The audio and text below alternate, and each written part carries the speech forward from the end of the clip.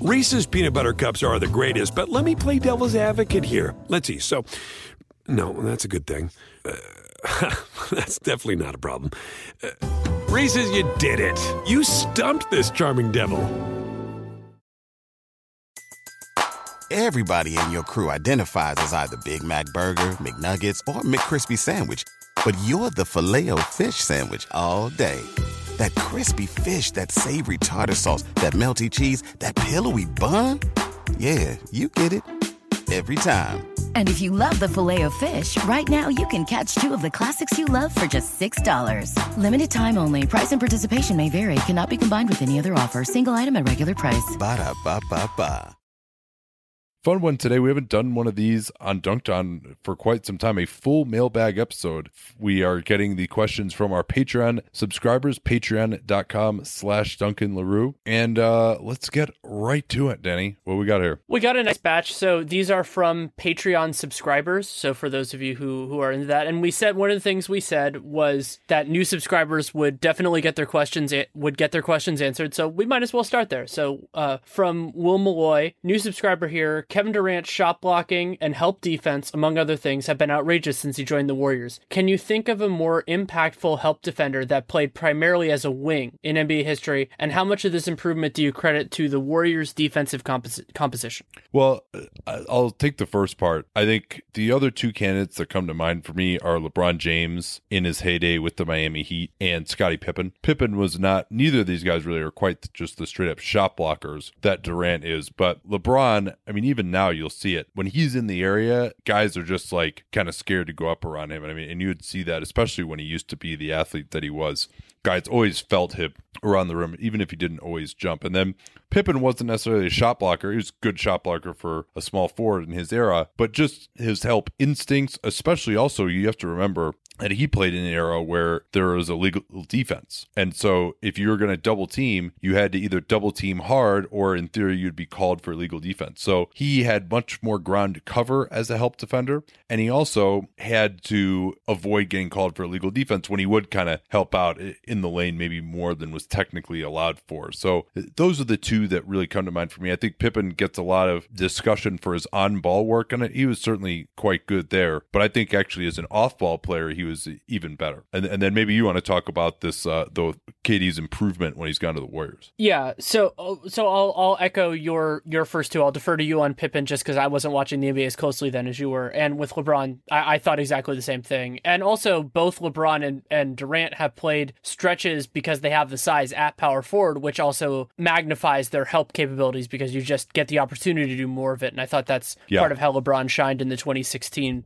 finals, was that he didn't have to be on ball as much. The Warriors part of it is significant. I think just having the defenders back there that he trusts, and I mean, the Thunder and the Sonics to a degree that first year went through a lot of different guys, but also I just think Durant is taking more of an interest in doing it at the beginning of the season. The capability is there. I mean, we saw that in the 2016 Western Conference playoffs and before that at periodic moments, but he didn't bring it as much in the regular season. That just wasn't a part of his game. He was shouldering a different kind of offensive load. Maybe he just didn't want to. He was also playing more minutes from what I recall. And so I think that has been opened up a little bit. And so you can call that defensive composition, but I think it's more about opportunity, just being able to concentrate a little bit more on it and his own concerted effort to just do more. And he has been better. I mean, to me, game in, game out, he's been meaningfully better both this year and last year than any time as a member of the Thunder. Yeah, I think that's right. And a lot of it, I think, is being held more accountable in the Warriors culture, being around great, intelligent defenders like Iguodala and Draymond, who are two of the guys that are bigger influences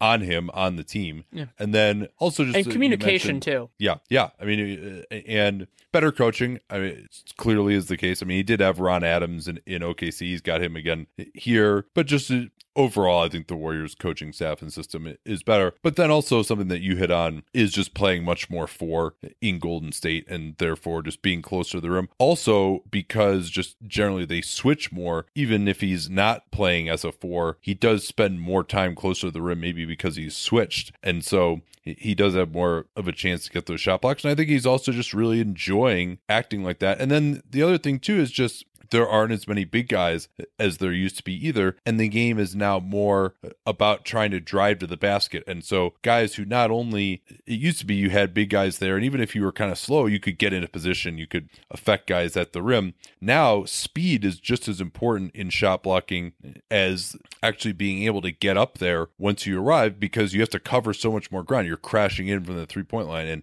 he's probably, among 7-footers, probably the fastest 7-footer that we've ever seen. I just as a side note, because I always feel like mailbags are a little looser, I had a funny moment over the weekend because my parents actually went to the game against the Sixers, and I explained to them the whole thing about Kevin Durant being listed at 6'9", but actually being 7 feet, and they were confused and frustrated by it.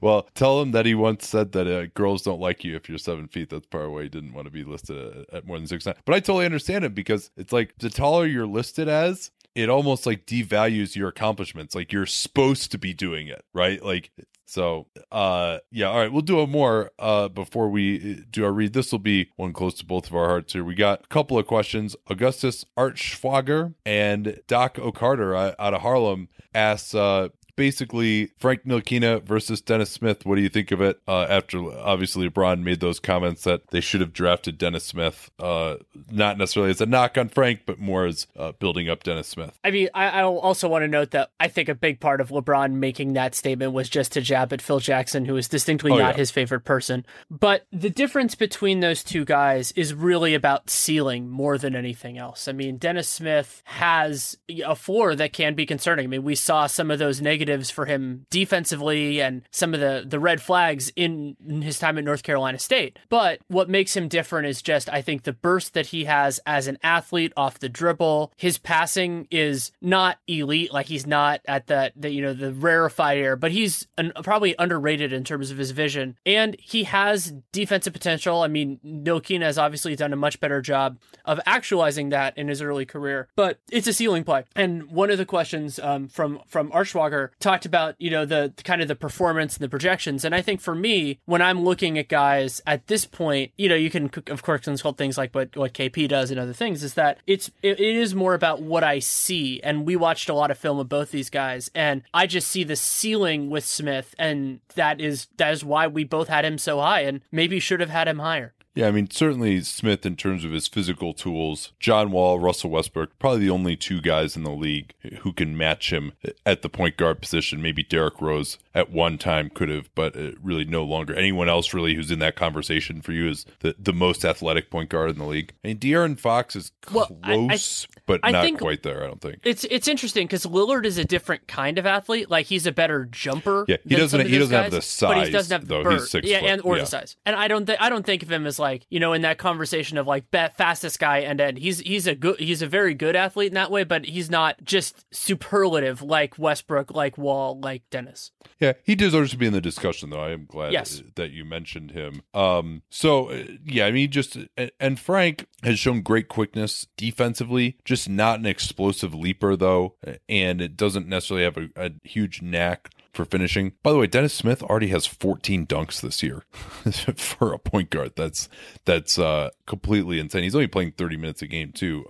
So looking at a few of the stats with these guys, Smith 12.8 PR, 29 minutes a game. True shooting percentage, 48%, which is not great, but not horrendous for a rookie point guard. Usage, 30% usage. I mean, just to be able to get up that number of shots as a rookie point guard is pretty impressive, especially on a pretty limited Dallas offense. And he's turning it over a lot, 18% of his possessions. Frank, the big thing statistically that really sticks out for him is 4.8% steal rate, which is extremely high. He's getting a lot of steals. He really is looking like he's going to be one of the best in the NBA defensively. It's a point guard position for a long time. Offensively, though, he has shown more passing vision than I thought, but really other than that, shooting 34% from the field, 24% from three. The jump shot that he showed, I think will come around. I think he's going to get to be a solid shooter, but he doesn't have, and the number one skill in the NBA to me, what people really pay the big bucks for is efficiently creating shots for yourself and others. And I think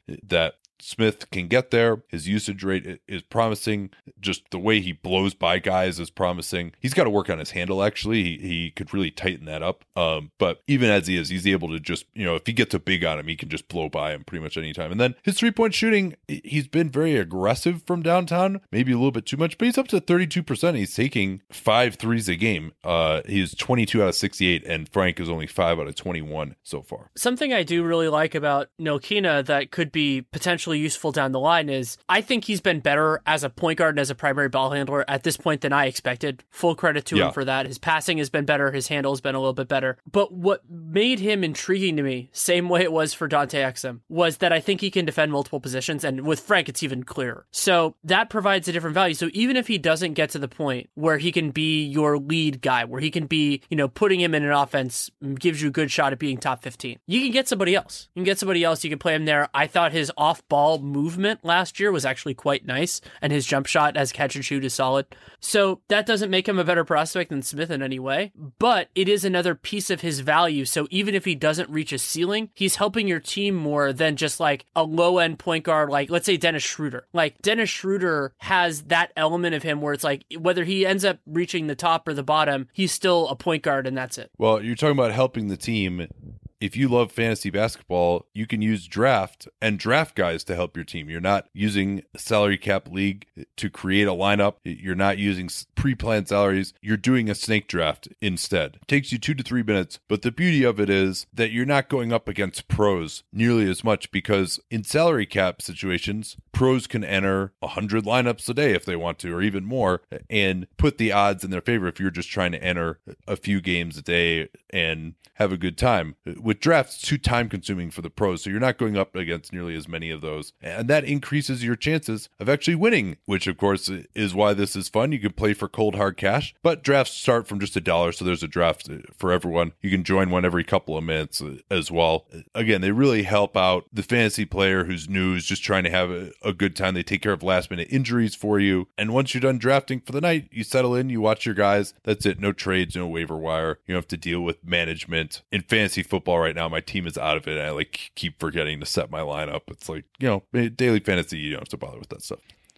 So the way to get started with them, you can download the app anytime. Just search Draft in the App Store or on Google Play. Join a game in minutes. You can play from your computer on draft.com as well. And all new players can get a free entry into a draft when you make your first deposit using my promo code CAPSPACE. That'll let them know, of course, that you came from us. Easy to remember, CAPSPACE. We talked about it all the time on the program. So you can play a real money game for free. Just use the promo code CAPSPACE on your first deposit. All right, where should we go next here? Question from Matt Needham. Who is the worst best player on a team? So let's assemble our list of candidates as we so often do. Team Bulls, Team Kings. That's probably it. Team Lakers, maybe, because remember. What about Team Nets? Is Carroll better than these guys? What about D'Angelo Russell? You're saying that he is just so bad defensively that. Well, no, I mean D'Angelo Russell. To me, it's more about potential than production right now. Like, would you say that he has provided the most value even per minute on the Nets so far this year? Well, he's not even in the same league as the Bulls. The Bulls have that I will agree with. Yeah,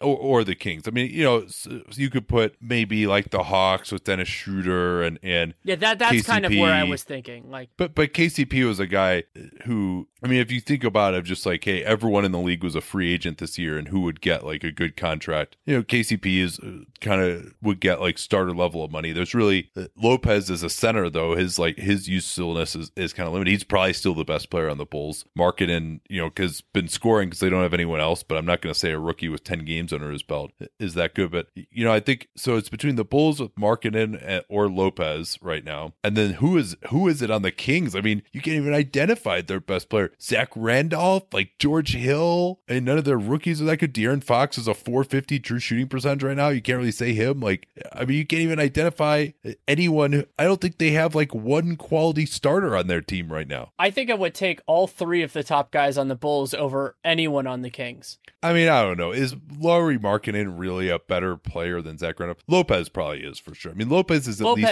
quality starter. And Levine is too when he's healthy. He's a quality starter. I don't know about that. I mean, he puts up numbers, but is Zach Randolph a quality starter? I mean, he has been at least at one point. Well, no, he's not a quality starter. No. Oh, you're saying you'd take Levine over anyone on the Kings when healthy? Right. Yeah, I guess so. Yeah, I mean, because it's also hard. Because if we were talking about George Hill in April of last season, like early April, not when he wasn't playing. Yeah, I mean, George Hill would be better than all those guys, but he has been awful this year, and awful in a way that I'm not sure is going to be corrected in the near term. So I'm gonna, it's entirely possible that when he recovers from this toe issue that he will be a lot better, but we can't treat that as a given, at least not for right now. No, and certainly not when it's been a chronic thing for him. So yeah, I mean, I think you probably would have to go with the Kings right now. I mean, that's amazing to say a team doesn't have a single quality starter. Well, and think about how much money they spent. Remarkable. Think about how much money, not only for this year, but for future seasons they spent this past offseason, and that's still true. Ooh, baby. Yeah, and before this year, the Magic might have been in this conversation, but even then, Fournier was okay. Aaron Gordon obviously has been excellent this year, so he takes them out of that running. Vooch has been better than anyone on the Kings. I mean, the Magic have and obviously they're playing extremely well right now too. So, and then the Lakers, KCP is clearly better than anyone on the Kings. Brook Lopez is clearly better than anyone on the Kings. So, yeah, I think it's probably the Kings, and that's how you end up losing by 46 points to a 2-11 Hawks team. A 2-11 Hawks team that set the franchise record for largest victory in their history tonight. We're about 2 weeks away from doing our first award show because we had a powwow and we decided to do it at the end of November. Can we just basically decide by acclamation that Kings game is going to be the worst loss so for? I mean, it's hard to conceive of something worse. Yeah, that is. I mean, you get housed by 46 against a team that I mean, well, and then maybe the worst loss would be the Thunder losing at the Kings last week. I was thinking of it as worst loss, not best win, because I feel like the best win can't be against a team as atrocious as these Kings are. But either way, well, it'll be a fun discussion. Oh yeah, I guess they're both both candidates for worst loss, and maybe we can award it to them both. I always enjoy that category. All right, Idan Livne. Sorry, Idan, I don't have a high degree of confidence on that one, but we did tell you guys if you want to have your name pronounced correctly, include a phonetic pronunciation. Can Spencer Dinwiddie become the Nets' Robert Covington, a fringe guy picked up in the middle of a long rebuild to become a key rotation piece? And they did both have on similar kind of long, non-guaranteed contracts. So there are two components to this. Mm-hmm. No, please. After you made that noise, you should be allowed to talk now. Yeah, well, so the word rotation is doing some pretty heavy lifting here, because what Robert Covington is a starter on what could be a very good team. And I don't see Dinwiddie becoming that guy. I think Dinwiddie, if you answering their question of a fringe guy who can become a rotation piece, yes, absolutely, he can be that. But a key rotation piece seems a little bit strong. Do you see a reasonable path for Dinwiddie to become, let's say, one of the 35 or 40 best point guards in the NBA? Yeah, maybe. But there's a few things we got to talk about here. Number one, Covington is probably a top 15 player at his position. He just got that renegotiation and extension day, which we'll probably do news tomorrow, so we'll get to that then. But yeah, Covington is probably a top 15 small forward, and that's also the league's rarest position as well. And then Dinwiddie, I know we've been talking a lot about how good he has looked this year, but it's worth noting that he's shooting 34% on twos this year. And he has been hitting the three ball. He had a solid run last year of competent backup point guard play with the Nets. And this year, we'll see, he's going to have a little bit more time here before Russell returns, and they're going to start playing those two guys together more, I would imagine. But, I mean, really, I could see it possible that maybe Dinwiddie becomes a very lower end starter. So the level that you're talking about, yeah, I could see that's possible. I mean, he's shown some burst, he's shown some shooting ability, he's got size. It's not impossible to me. No, but he also, we got to slow down a little bit too. And also he's going to turn 25 very shortly here too. So he's getting close likely to what his ceiling is. Although obviously he's had those improvements after the ACL tear suffered in college. But no, I don't think that the two two are particularly comparable. But, Covington came out of nowhere, and there are players who come out of nowhere, but especially when you consider that point guard, there's so much more competition to be a top 15 point guard than there is at small forward. But that means also that great small forwards who can shoot and defend are rarer. He's not a great small forward. He's a good small forward. So I think it's very unlikely. I mean, that's what makes Covington so remarkable. Although Schmitz was at the Lakers game today, and he was tweeting like, hey, you know what? This guy has this huge wingspan, and he shot 42% on threes in his last college season. Like, no way he goes undrafted these days. Yeah, I don't remember, because it was such a small school that I don't really remember even being familiar with him at that point. But it's right. I mean, especially now with the money that teams are throwing into analytic departments and things like that, it feels like somebody would have seen like those attributes and at least gotten him in for a workout, and then probably somebody would have fallen in love with him. I think that's fair. Aaron Chan, do you guys typically watch games with announcers? If so, who are your favorite and least favorite to listen to? I will say that I generally, I have my favorites for sure, but I'll try to listen to the home feed, even ones that I don't like, just so I make sure I'm like getting both perspectives often enough throughout the year. It could be very difficult to do it. I would say, and he says, oh, you can admit that your least favorite if it'll get you in trouble. No, it's fine. I could be honest about that. I think local TV crews is like the last bastion of people who just like don't listen to Dunked On at all. But so although maybe we can flatter ourselves and hope that Jim Peterson watches, since he's actually been on the show, and so is Lamar Hurd. But we really like them. Well, and so is Kara Lawson. No, yeah, we could. And right. And yeah, Kara's doing a fabulous job with the Wizards. Yeah, and no, I guess maybe we can edit it to say that announcers we don't like is probably the last bastion of people that just a category we could say doesn't listen to Dunked On, because if they did listen to Dunked On, we wouldn't not like them, right? Like they would have the type of mentality where like they'd be a little more open-minded. They wouldn't just repeat all these boring tropes, I am blatantly offended that you have ignored the true last bastion of people who will listen to Dunked On, and that is the broadcasters of the Players Only broadcast other than Brent Barry. No, I don't know. Actually, Greg Anthony and Steve Smith both follow me on Twitter. Okay. I actually like those guys too. I mean, when they had Chuck on, it was intolerable yesterday because and then what was killing me about it, and obviously, there are competition in some ways with the During NBA show, but like, just talk about the game, Jesus! That's the part. Me. Like, I would love, there are a lot of things that they could do to emphasize the player component of it. Even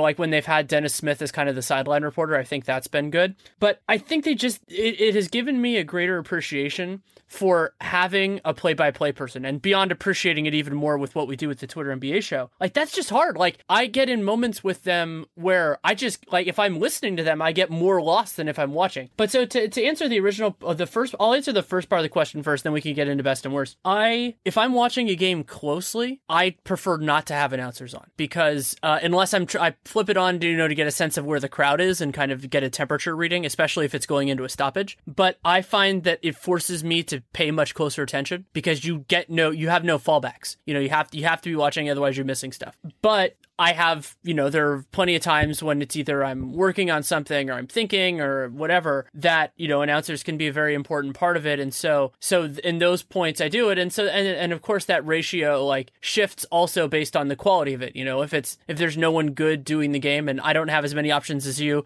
this could also function as a pitch for DirecTV, because your options in terms of announce crews are much better than mine with Comcast. But I think that for me, it does provide that impetus or that onus to actually watch intently. Okay, now that you're done screwing around, I'll tell everyone who I hate. Cavs. Yep. Just very little to add, and their color guy, whose name escapes me at the moment, is just like a lot of cliches. Just like gets like really passionate, total homers.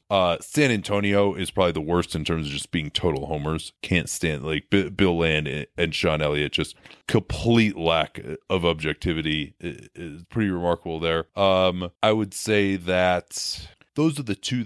Denver.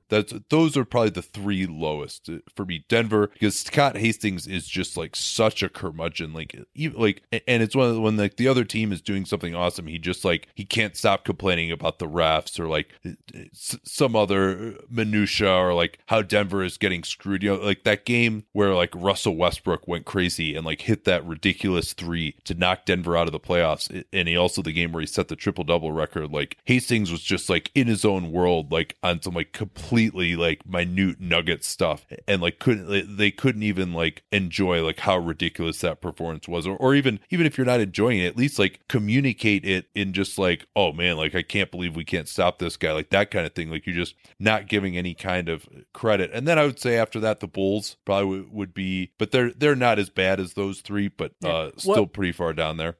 I think we should give an honorable mention to the Hawks, at least to Neek. I just, there are moments in time where I just get like, I'm just trying to figure out where he's going with stuff. Yeah, he's like, I at least like him as a guy though. No, that's true. And I met him before I started writing, and he was delightful. But I find the ones that color people that I always have trouble with is where I don't feel I'm learning anything, or at least getting any insight if I was a more casual fan. And I have that problem with Neek. Yeah, I mean, a lot of color guys at this point, and we have to remember too that their job is not necessarily, their job is kind of to entertain and also to like provide some stuff for the casual fan. And Neek will give you some nuggets every once in a while, but also like Bob Rathbun is a pro. He's good enough that I wouldn't, he does a good job. Even, yeah, I really like him. Also a Dunton, or at least a Twitter follower of ours. Well, let's do a couple of the best just to have it out there. Oh yeah, of course.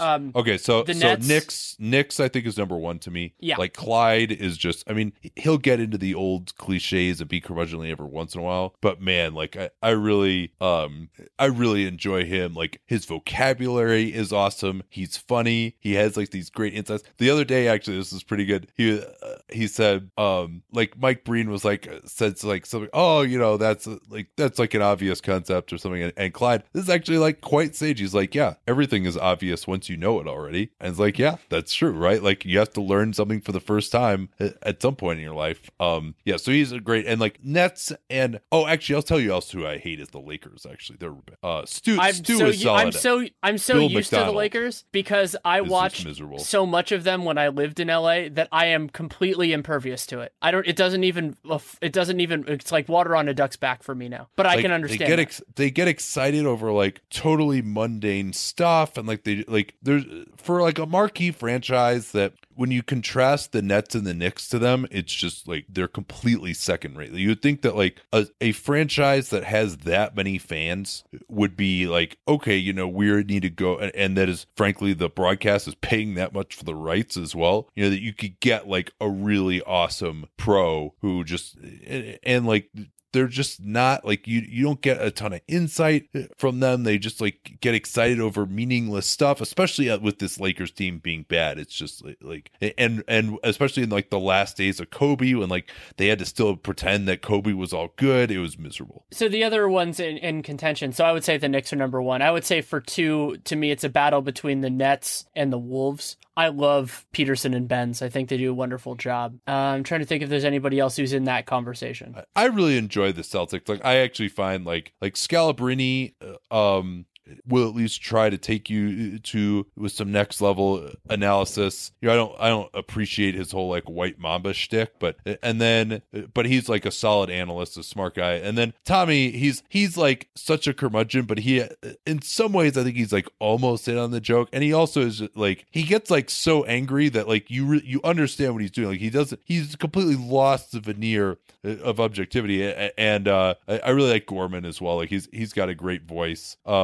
Well, I think to me, the Tommy parallel is sort of to All in the Family, where some people were kind of in on the joke and some people weren't. And I feel like Tommy kind of vacillates between them sometimes, but I enjoy it for what it is. Like, I don't listen to the Celtics broadcast all the time, but it is also absolutely fabulous for teams that for various reasons, the Celtics and their fans don't like. Those games, especially if they're winning those games, are just glorious on the Celtics feed.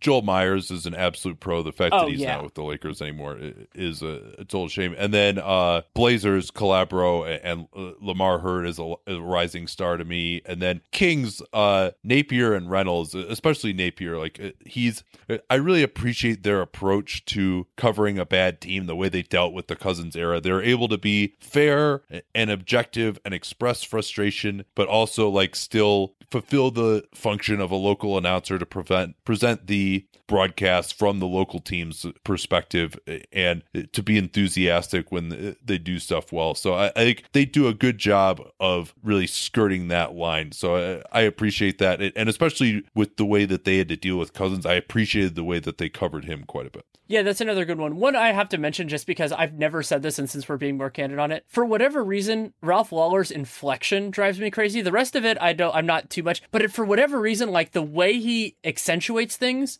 for whatever reason, it just bothers me for some reason. I don't know exactly what it is. I don't know if there's some sort of deep psychological thing there, but it drives me a little crazy. Everyone hated on Michael Smith. I never thought he was that bad. I thought he made a good effort to understand advanced statistics and use them. And he never really said that much stuff that I hated. And then, he got canned this year for Bruce Bowen, who I thought has been pretty miserable so far. He was actually the reason. In fact, actually, Bruce Bowen might deserve a little bit of credit for the fact that Dunked On exists, because he took over NBA Lockdown from Ryan Russillo. And, that was like kind of like my NBA go-to podcast when he was doing like Tales from the Couch many years ago. Even like, 2010, 2011. I mean, I remember him getting in all kinds of shit because he's like told Mavericks fans like, no way, you're never going to beat the Lakers like the year that they won the championship. But, Russillo, I always enjoyed his stuff. And then Bowen came on and I was like, man, this is terrible. And so I was like, all right, someone needs to like fill the void here. I mean, it was years later, but it kind of definitely pushed me in the direction of like, oh, hey, maybe I should start a podcast, once I started writing. Oh, what a fun time. Yeah, I mean, we really got going on that. That was like 15 minutes on like just total league pass minutia. You know what? I bet people are really going to enjoy that. We'll see, man. We'll see. Should we do another question about like actual basketball instead of just like verbal masturbation of our own opinions about other media personnel, which is like maybe going a little far, but we got asked, so. We got asked. Nathan, I thought that was going to be on the Patreon mailbag, but anyway, Nathan Holmes. No. We can't do this one. Let's do a real basketball question. We'll save this one for later. We already did it. Another one of this, like another. We can't do another meta question right now. How about this one? What should or can the Knicks do to get out of the Noah contract? He will be due about $18 million per season this year, and then the 2 years after this one. They shouldn't do anything right away. The reason that you would unload that contract is parallel what the Lakers might have to do with Luol Deng, and it's because you need that space to get somebody who's way better. They could theoretically stretch him if they absolutely had to, but I think the Knicks just grin and bear it for now unless some other team makes a heinous mistake, which I sincerely doubt they will. And then if you reach a point where you're having these conversations, because the Knicks can still get in the room with a lot of people, and you realize that the only way that you can do something is to unload that contract, then at that point you figure it out, whether it's through the stretch revision or through trading it with assets attached or something like that. Yeah, well, they actually could, in theory, do the same thing with Noah that Pincus is talking about the Lakers doing with Luol Deng, which actually we can get to after the break. But I totally agree with you, Danny, that there's no reason to do anything right now. And now, if they're just not at the point as a team, the Lakers, if they have a belief that they can get to superstars, they clear the space. But where the Knicks are as a team, I mean, the whole reason that they got in trouble signing Noah at the first place was, we have to get better right away. We have to build around Carmelo. We'll see where they end up this year. I mean, if they could make the playoffs somehow, which they are in position to do, and their fundamentals aren't as bad as they have been in past years when they've been kind of playing above expectations. But we'll see if this can keep up for them. I still suspect that it will not. Porzingis in particular has been a little bit over his head in terms of unsustainable shooting, and they're extremely reliant on him offensively. But if they win 35 games this year and show some progress, you chill out. I mean, if you actually think, hey, we could get like a star level of player, and the only way to do that is to clear out Noah, all right, then you move heaven and earth to do it. But otherwise, I think you might as well just keep him around. And we'll take that question on Pincus's idea, which I thought was a very interesting one, right after this from Stamps.com. Danny, you've been using Stamps.com quite a bit of late. I have been. You have to send a lot of packages when you get a book, and I'm going to hopefully be doing more of those when I start putting out the call for signed copies. And dealing with the post office is a challenge when you're dealing in volume. And Stamps.com, I'd been familiar with the concept, of course, but I hadn't used it before, and it has been such a wonderful time saver in terms of being able to print postage yourself. They gave me a scale, which is fantastic, and being able to arrange pickups. It makes something that used to be such a pain completely tolerable, manageable, and never quite enjoyable, but to take what was such a big burden and make it fine is a godsend. Yeah, with the holidays coming up, it's a great time for you to get started with Stamps.com as well. It'll help you save time if you're sending holiday cards and gifts. Buy and print official U.S. postage for any letter, any package, any class of mail using your own computer and printer, and then the mailman comes and picks it up. That makes things really easy. If you're returning packages, we've got this new house, we've been ordering stuff and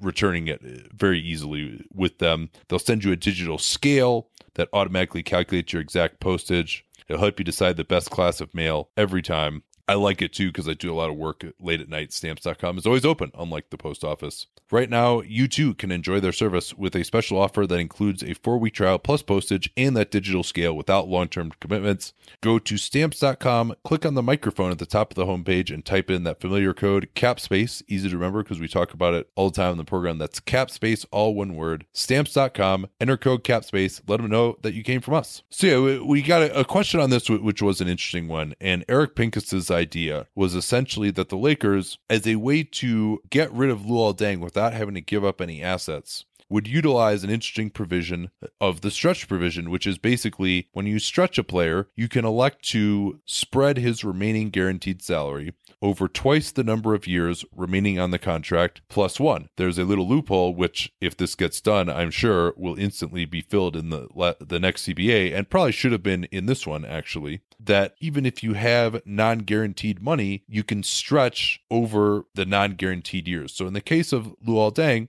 he has about $36 million left. What Pincus suggested was they actually give him an extension for an additional 3 years, bringing it now to a 5-year contract and making it for the same amount of money, but pretty much all non-guaranteed. Maybe they'd give him an extra $3 million or so guaranteed, enough that like one could credibly believe that they were making it worth his while. And then when you stretch him, it would be a 5-year deal in total, stretched out over double the number of years remaining on the contract. That makes it 10 plus 1, which is 11. So now you're basically taking $39 million and you're stretching it over 11 years. I mean, that's a long time to have 4% of the salary cap used up, but now you're creating the space and you didn't have to give up any draft picks or assets to do so. So first things first, it is a very creative and ingenious idea.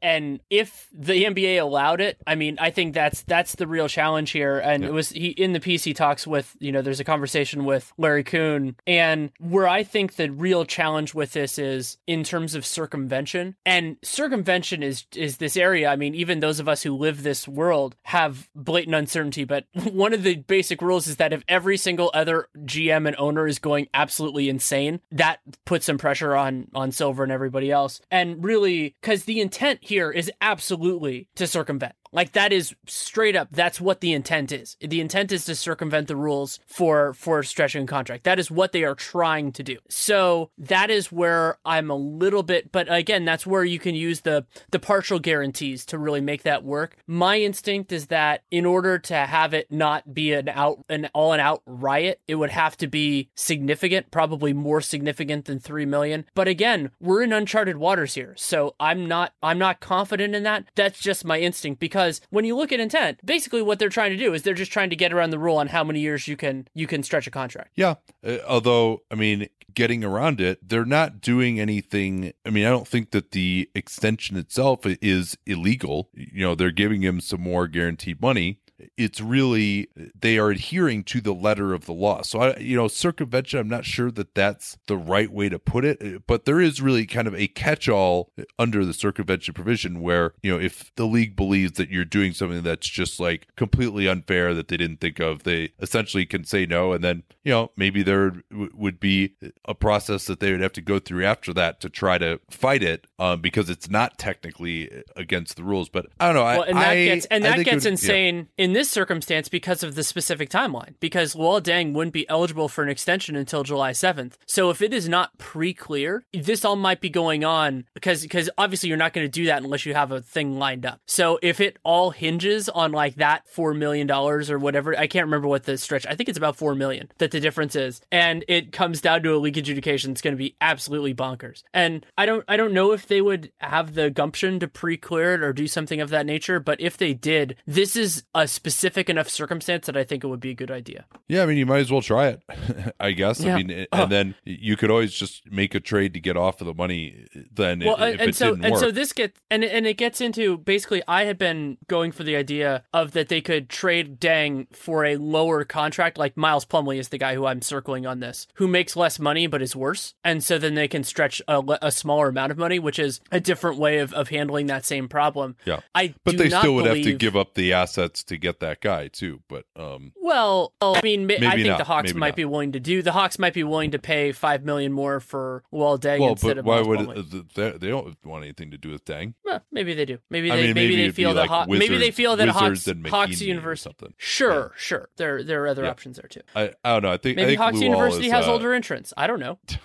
Senior. Anyway, I think mean, it's about 50-50 whether I think this would work or not. All right, let's get back to this kind of funny question from Nathan Holmes. Basically, he asked, like, from just like all the basketball that we watch and like doing Dunk Time, do you think we would have improved our hypothetical skills coaching a middling youth basketball team? And then he asked for a prediction of if we were both coaching youth basketball, whose team would win given equal talent between the teams? Well, I'll answer the second part first, and it's you because you played more basketball growing up and had more training. I didn't. I wasn't tall like you, and I also was into other sports. I played tennis and soccer and other things growing up, and so you would definitely because you have I'm also much better at like arrogantly ordering people around.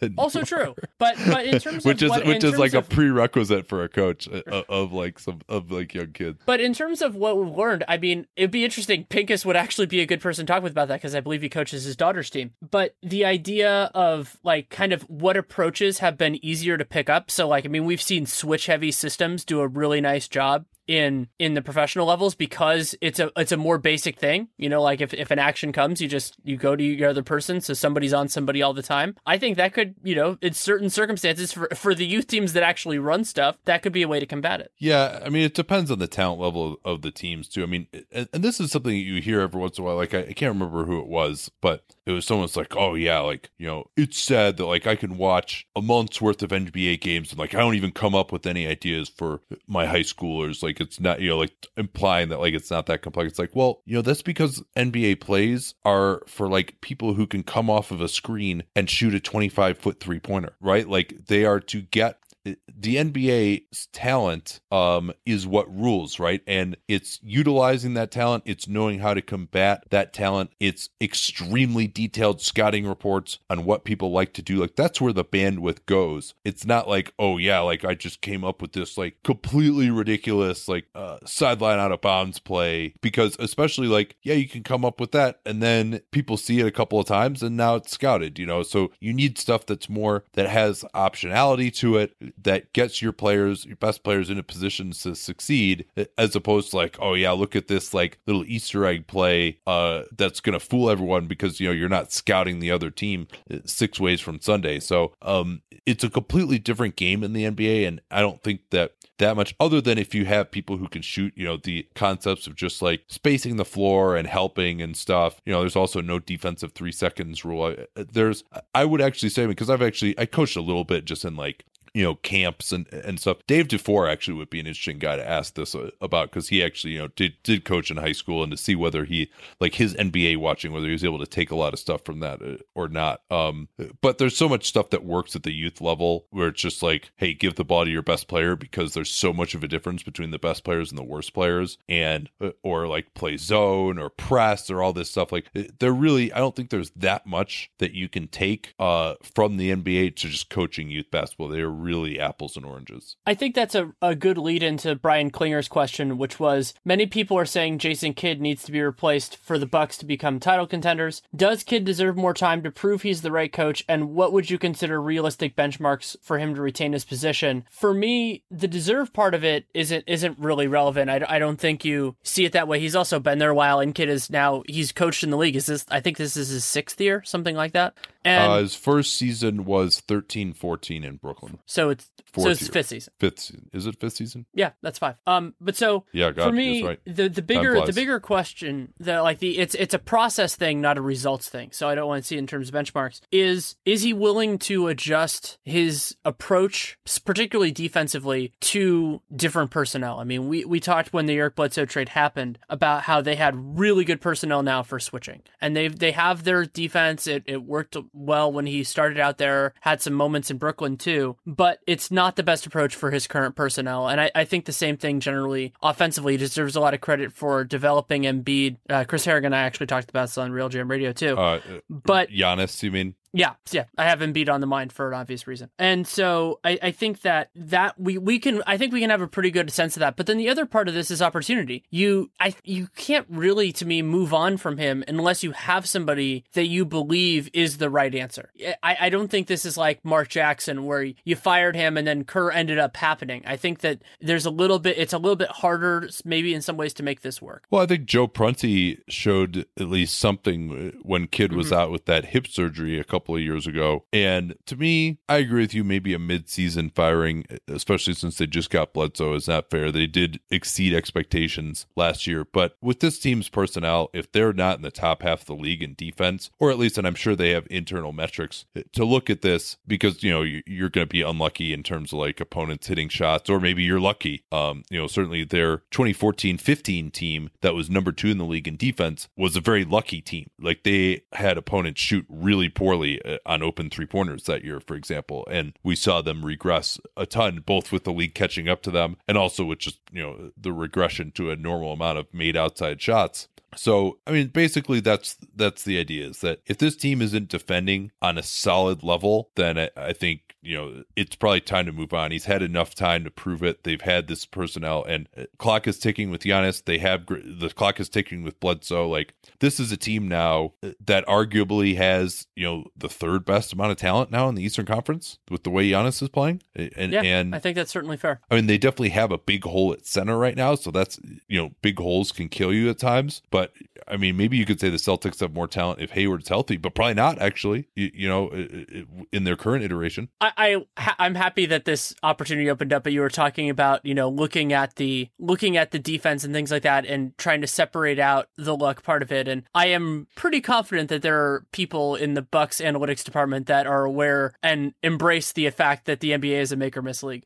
Concur. All right, let's do some lightning here. Glenn Simonson, I think I recognize you from Periscope. Dogman2828 here, though. Is it better for LeBron, if he wants to win future rings, to stay in Cleveland with the future top pick plus what they have? I would assume they're going to re-sign Isaiah. Going to the Lakers with Paul George, or going to San Antonio and teaming up with Kawhi? The latter would assume that they probably had to find a way to just move on from LaMarcus Aldridge to open up some space. They have to move a lot of space. I actually helped Ben Golliver a little bit with his SI piece, because he's like, how could that happen? And it's tough because they have to move just so much salary. But I think, to me, it's the Lakers, but not necessarily because of Paul George itself, but because I think they would be able to attract very high level talent with their remaining exceptions and minimum contracts. So it's not fair to think of it as Lonzo, LeBron, Paul George, Ingram, and probably Brook Lopez at center. I think they would be getting, for 1 year or for 2 years, they would be getting basically fringe starter, or maybe a little worse than that, like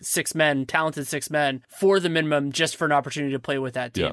Or the room exception and then the mid-level the next year. I mean, I think San Antonio is obvious just because LeBron and Kawhi together and then Pop coaching them. I mean, that would just be a monster team.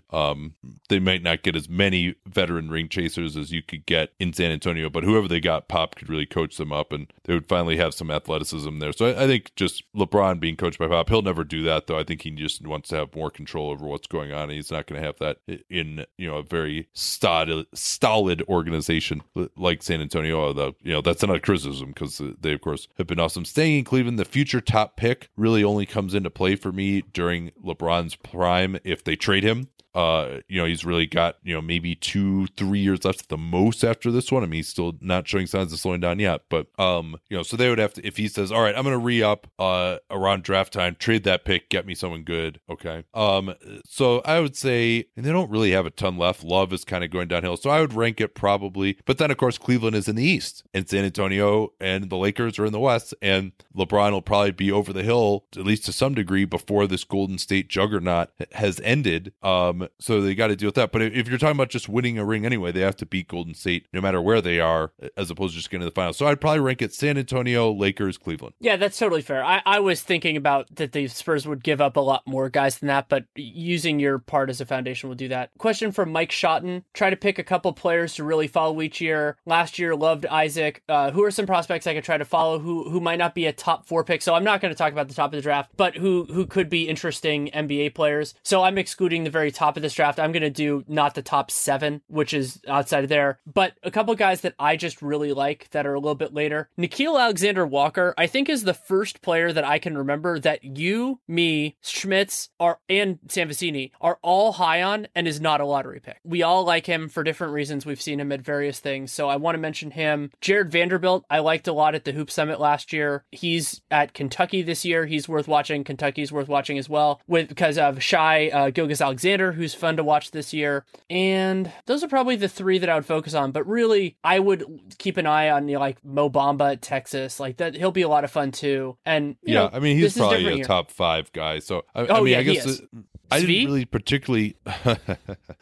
No, that ship has sailed. I'm afraid. Yeah, I know. We can still look back at the days when I was getting angry at Coach Roy Rena. I've since apologized to him for playing Jamal Murray over Svi, thinking like, how could they? And at the time, I was like, oh man, this guy is like dominant. Like, how are you not playing a blah, blah? And like, nah, actually, Jamal Murray turned out a little better than him. Roy probably had that one right. I was like, oh, he's a Canadian coach. Like, of course he's going to play Jamal Murray. Like, no, calm down. Roy had that one right, Nate. And then, I mean, maybe I didn't really care for his level of basketball IQ and his shot selection, but Kevin Knox on Kentucky is certainly someone who, especially if he starts hitting shots, who has the athleticism to really be kind of a modern 4 type of player. But, I mean, it always takes us a while to lock in on this. So we're usually not the like, oh, hey, do you like these sleepers in the draft? Like we'll do the top 10. We'll do it after the season if you're a new listener. But, and I'll probably hope to have Mike Schmitz on soon to talk about this draft. But we're not the guys to ask on that. I don't think. Just watch Kentucky. All right. I'll just do this one quickly. Okay. Frank Urbina asks, will anyone be bold enough to hand Aaron Gordon a max offer sheet this summer? And who might that be? So here are some of the teams that have space and I think could really use him. I mean, and we'll assume that he won't keep shooting this crazy percentage on threes, but that he'll shoot a solid percentage. And, even if he ends up shooting like high 30s at the end of the year, talking about a max offer sheet for him is not insane, especially when you've got young teams. He is very young. He was one of the youngest guys in his draft. And if he's hitting shots like this, then you throw in his defensive potential, his ability to attack the rim, get on the glass, get out in transition. He's not going to be your number 1 option with the ball in his hands necessarily, but as a guy who can attack off a closeout, maybe be a third scorer, and give you that amount of athleticism and switchability defensively, I think, he's certainly more deserving of a max contract if he shoots like this all year than Otto Porter. So, I mean, sadly enough, the Kings won't have any space to give out a max offer sheet this year because, unless they trade away George Hill or Zach Randolph, which they won't be able to do with those salaries. So certainly Atlanta falls into that category. Brooklyn probably won't have the space. Atlanta may not either. They're dependent on those player options with Dedmon and Muscala. The Bulls, Markkanen and Gordon would be a very interesting, not a great fit together necessarily. Indiana is going to have a ton of space if Thaddeus Young opts out. The Lakers, he could be a backup option there if they don't get their big stars. What about Philly? Philly would be an interesting one. If his shooting is for real, it would be possible. And also he has a lower max, so that helps. Yeah, so and a lot of that depends on what happens with Fultz too. And he still is not a great shooter, but just having that level of athleticism and switchability. I mean, you think of that, the defense with Simmons, him, and Embiid, Covington. I mean, that would just be an absolute monster defensive group. Yeah, that's probably about it in terms of teams that can get anywhere close to max space. Dallas could be a potential option as well. I think like he and Barnes could fit together reasonably. It depends. That'd be fun. Again, what happens with Dirk's team option, what happens with Noel. They're looking like Noel is not even going to be on their books anymore at this rate. But so they could probably get right around there too. Yeah, and I could see them being a player for Cousins and a few other guys. So it's just going to be about what they prioritize. Because the problem with Aaron Gordon is there's a chance that the Magic just match that. So they would start to get close to luxury tax land. But so there are only two more questions that I want to do, and I think we can do them both pretty quickly.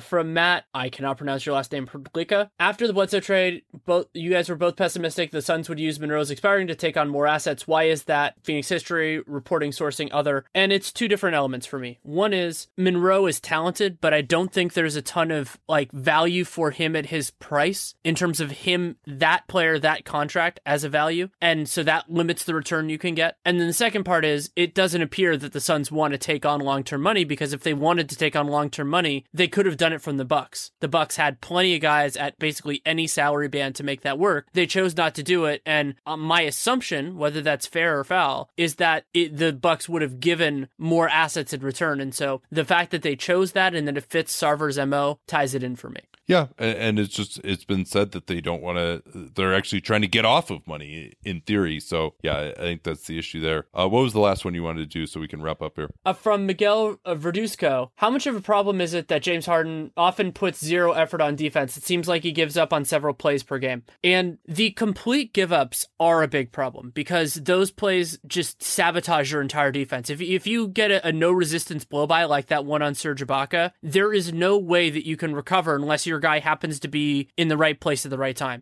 And so those are damaging. I mean, it basically turns whatever you have the expected value of a possession, could put it around 1.1 into 2. And so on that possession, that's pretty catastrophic. Yeah, it's interesting. If you watch the angle at which NBA players generally will attack a defensive player in isolation, especially just from a standstill, a lot of it is they almost start horizontally and then almost turn the corner once they've beaten the guy. Whereas, if you're just in a pickup game, you just your first step, you just blow by the guy.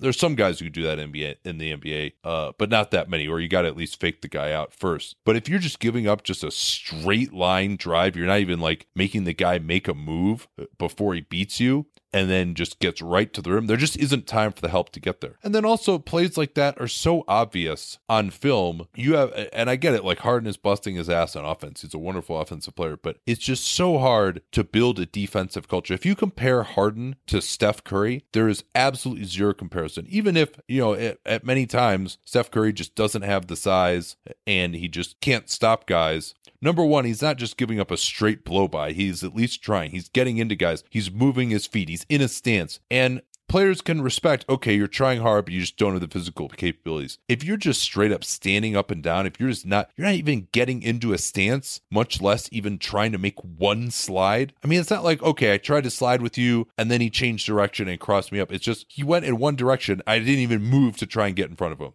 And this isn't only that one play against Ibaka yesterday when people were trying to excuse it because he had 5 fouls, which was ridiculous. Because number one, you can still make an effort when you have 5 fouls. And number two, it happens several times a game. It happened several times in that Cleveland game that we did for the Twitter NBA show. So yeah, no, it's a massive problem. It sucks. All right, I think we're done here. Yeah.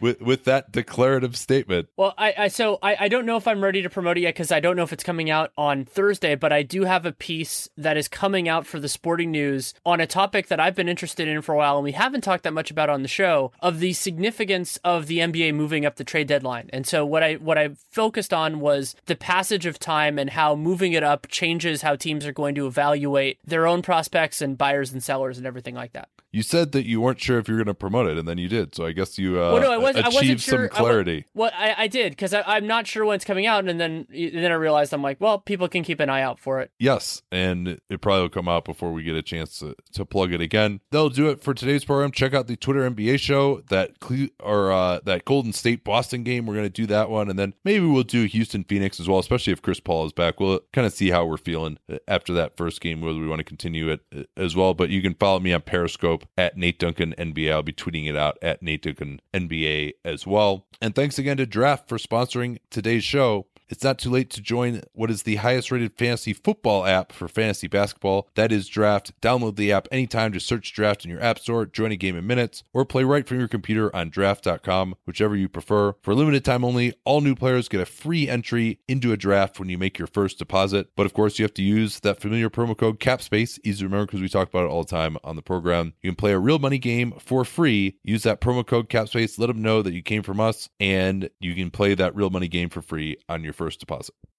Reese's peanut butter cups are the greatest, but let me play devil's advocate here. Let's see. So, no, that's a good thing. That's definitely not a problem. Reese's, you did it. You stumped this charming devil.